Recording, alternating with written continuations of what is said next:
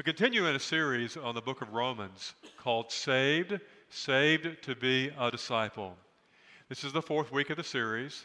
The first 3 weeks is really about the word saved, how we find and experience salvation, how we experience Christ and his death and resurrection, how we find ourselves, as the book of Romans teaches us, justified by faith in Christ and Christ alone. And we talked about that quite a bit, so I want to clarify this where we begin. But we're saved, though, to be a disciple. So now, really, for the next 5 weeks, it's about discipleship. And it's really two things in one. And that is that we accept Christ as our Savior, and we are saved, and all that salvation is for us. Our lives are saved, our souls are saved. We are saved into a relationship with God, and that's God's generous gift to us. We simply only say yes or no, and that's our task with it. We bring little to the table. God brings everything to the table in that relationship. Then we're invited, because that's happened, to be a follower of Christ. We must choose that. We must choose to be a disciple, and that is really hard work.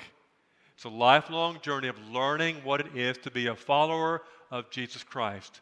Today begins that 5-part series, the next 5 weeks, looking at that all around Romans chapter 12. One verse today, look at all that chapter in the next 4 weeks, and complete this series around what discipleship is. I'm going to give you an idea where this comes from, the word surrender, and also about giving and what gift and giving really is. A number of years ago, my mom and dad, who were still living at that time, invited all their kids to come over for a weekend. And so we arrived, my brother, who's a twin, my twin, and then 2 younger sisters. And their plan was this. Their house was full of stuff. Now, my mom was a collector of things she liked to buy, and she was very committed to that. And so she had a house full of really cool stuff, expensive things. My mom liked buying expensive furniture and expensive things. She grew up poor, in poverty really. As an adult, she loved having nice things, so she had a house full of those things. My dad appreciated things that came from his family, long-term New England family, so he had a lot of antique stuff. And they also bought paintings and sculpture objects together, and they enjoyed doing that as well. It was a hobby of theirs. So the house was full of really cool stuff. They wanted to give that to us when they died. They wanted to be very carefully done. So they had us go through the house, and each one of us would pick what we wanted as they went from one item. It took all day long, from item to item to item to item. My brother picked first because he's the oldest. I'm 11 minutes younger, so I got to pick second. There we go. And it was really uncomfortable for us because they're still living, and when we die, you get this. Well, we don't want to think about you dying. Well, we're going to die. You have to get over it. So we did. And when they both passed away, as the years went by, we celebrated their life. My dad was the last one to pass away. They had in a folder each one of those items, 1 through however many there was, and we were told, show back up and pick it up, and we did. Got back to the house, picked, this is mine, this is yours, this is yours, yours. It was all tagged, and we carried it home. Now, what we see in that is that this gift, this giving of themselves and their lifelong history of these gathering of stuff, they're placing so much value on just, no one else, just their kids. No one else, just those that they had birthed, that they loved for a lifetime, they valued so much. They wanted to give that last value with the stuff that they had gathered, accumulated throughout their lifetime. My wife and I still have much of that in our home that we received on our walls, in our bedrooms, and bookcases and various things like that. I use it to illustrate what this text is really talking about. It's talking about giving oneself. Giving oneself to those you really care about, those you love, those you trust, those that mean something to you.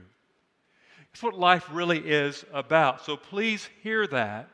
Now, with that context, I want to read Romans 12:1 again and help you understand what it means.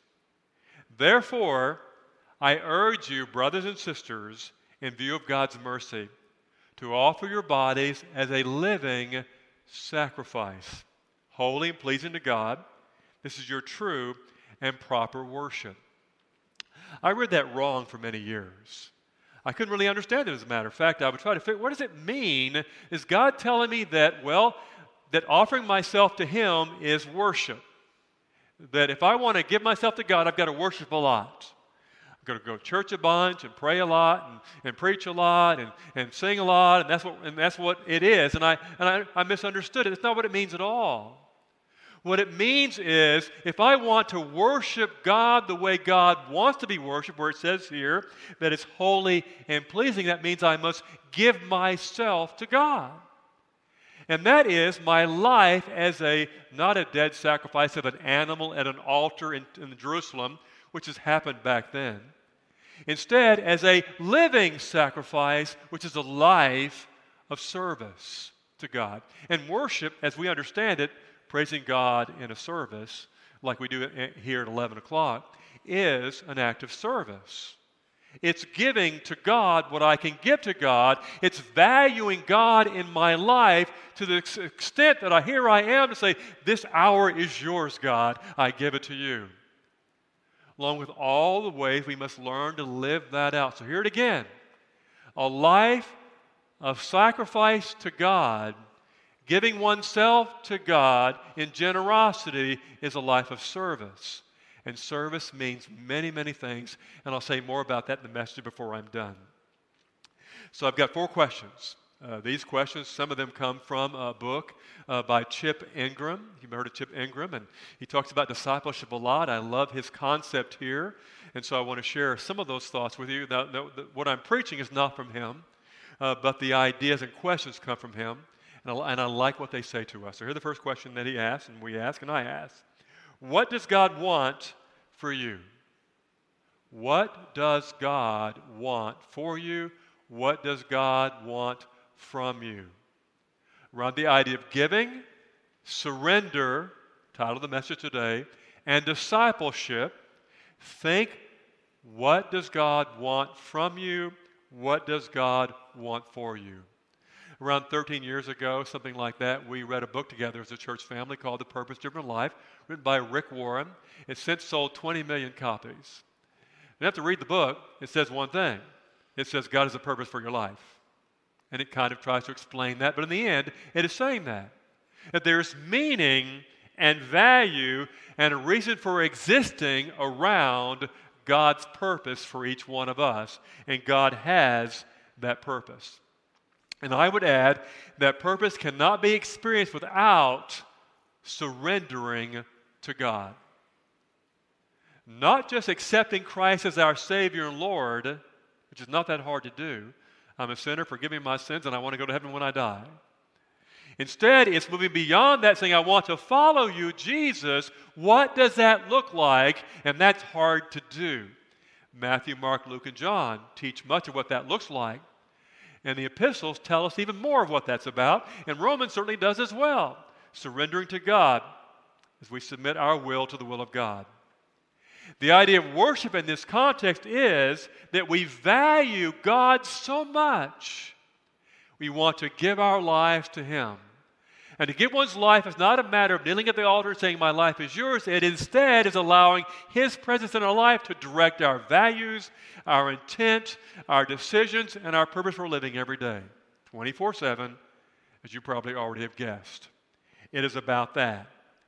Jesus called that the pearl of great price. He called that the abundant life. That means that living that life out is what abundant life looks like.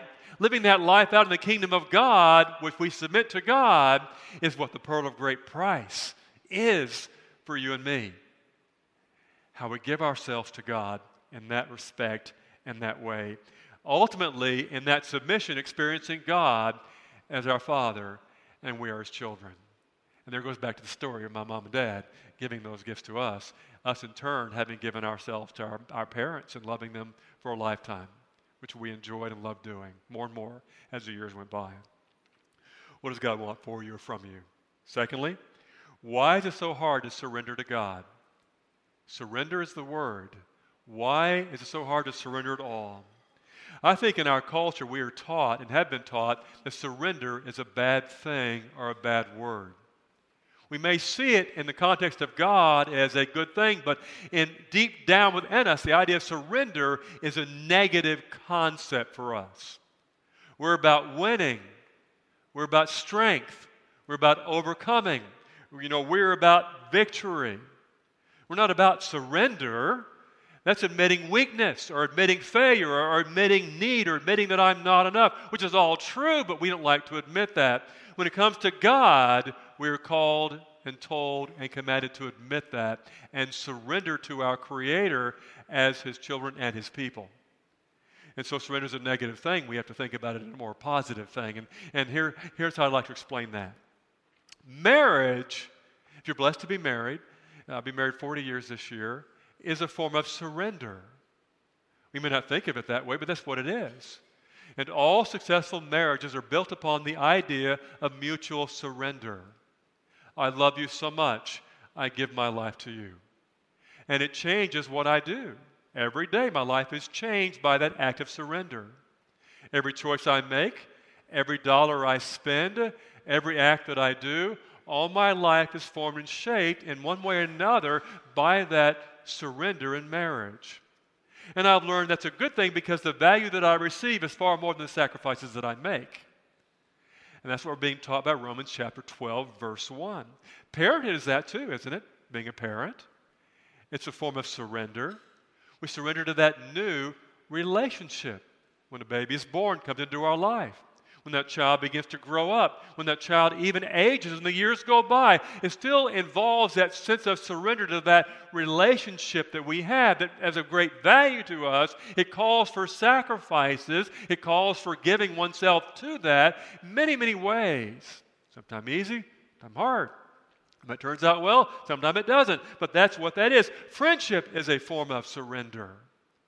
In those kind of friendships, you are blessed, whether one, our group, our community, or, thank you God, a church. Surrender to those friendships. We surrender to that. Our will and our intent is changed by that new relationship that we have with that. And certainly that's true when it comes to God. We typically like, come unto me, all you that labor and heavy laden, but we may not like where it says, take my yoke upon you and learn of me. It involves both things. Surrender is, I've come and received these blessings in this relationship, but also it means sacrifice and commitment and dedication. And again, my will becomes less, and the will of this relationship becomes more. My purpose becomes less, but the purpose of this walk with God and marriage and family and friendships and churches becomes more. But the outcome, the benefit, the blessing is so overwhelming that as time goes on, that sacrifice becomes small when it comes to what we received and benefit and blessings from it. Even though it's still always our nature to be in rebellion. We don't like to be accountable. We don't like to submit. We don't like to do that. We want to fight that. So we fight God. We make excuses. We wait and we wait and we wait and we wait, thinking surrendering is giving up, admitting weaknesses and losing our will and what we want. Forget what God's offering us in return. This life with God, the way it's intended to be. And that's the second question. Third question is this. Do you believe that God has your best interests at heart? I think many times people in life don't surrender to God because they don't really believe that. They think, I have my best interests at heart, God does not.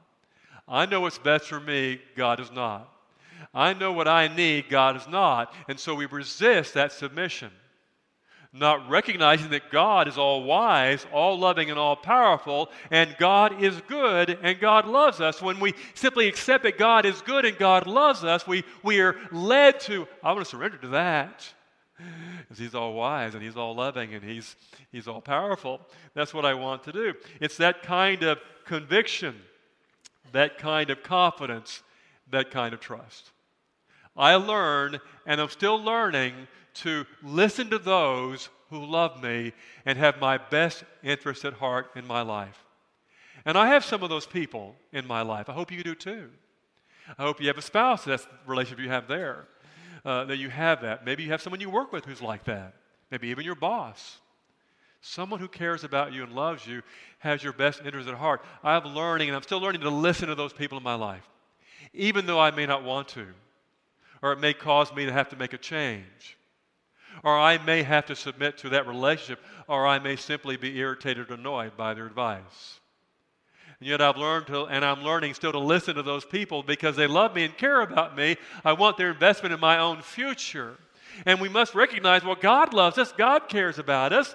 Should we listen to Him and what He says to us and what He wants for us? This God who's given us salvation through the cross and the resurrection, certainly symbolized in communion we're going to receive later on in the service today.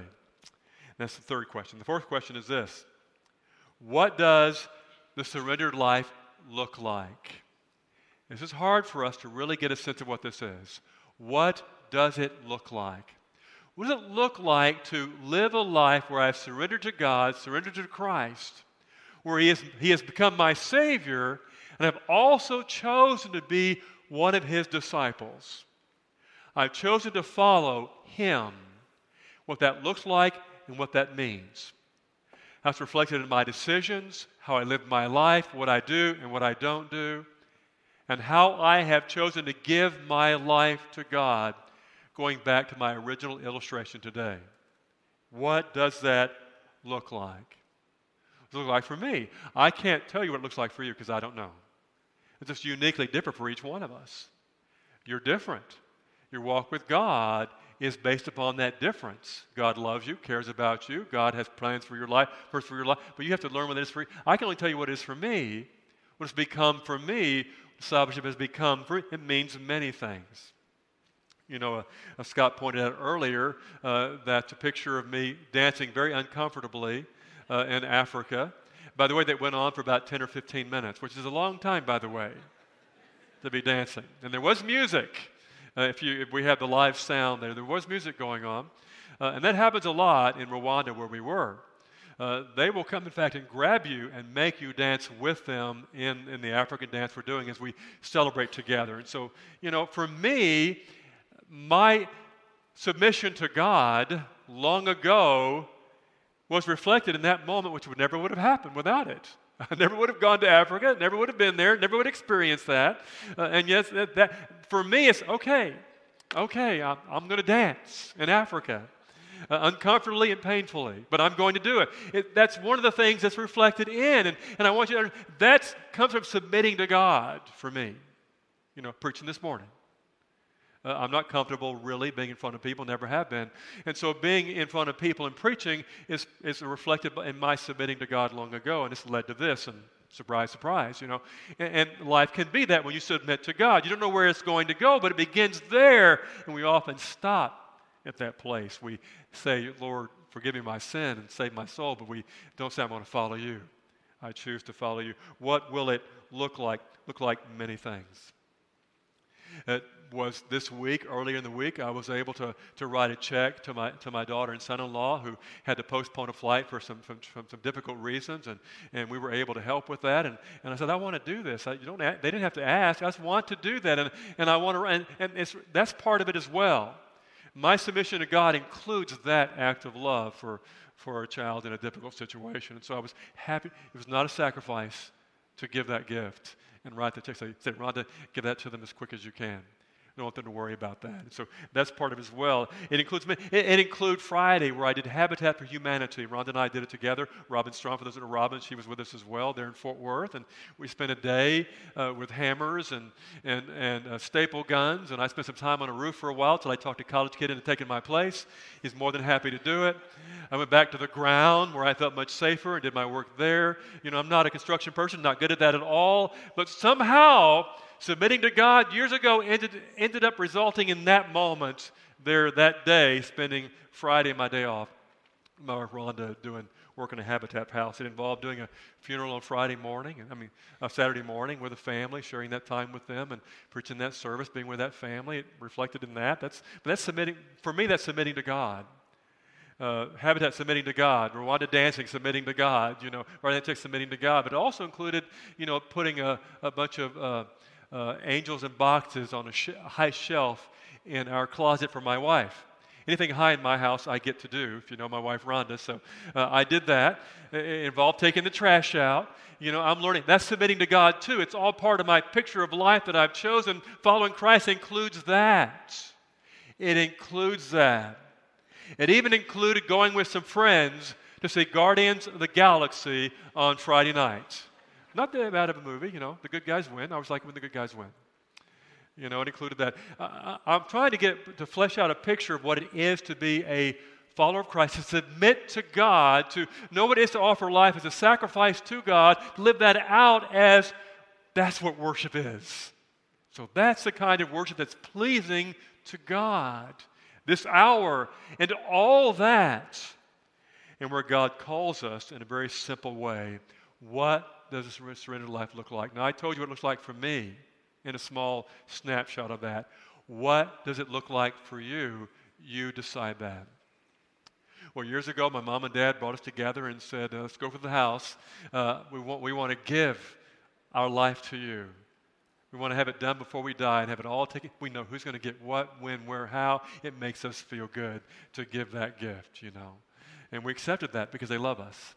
And now it's our task to choose to give our lives to God. What that means, we are saved to become disciples of Jesus Christ. Will you pray with me, please? Father, we thank you for what you give us today and every day. What you're about to give us in the sacrament of Holy Communion, the Lord's Supper.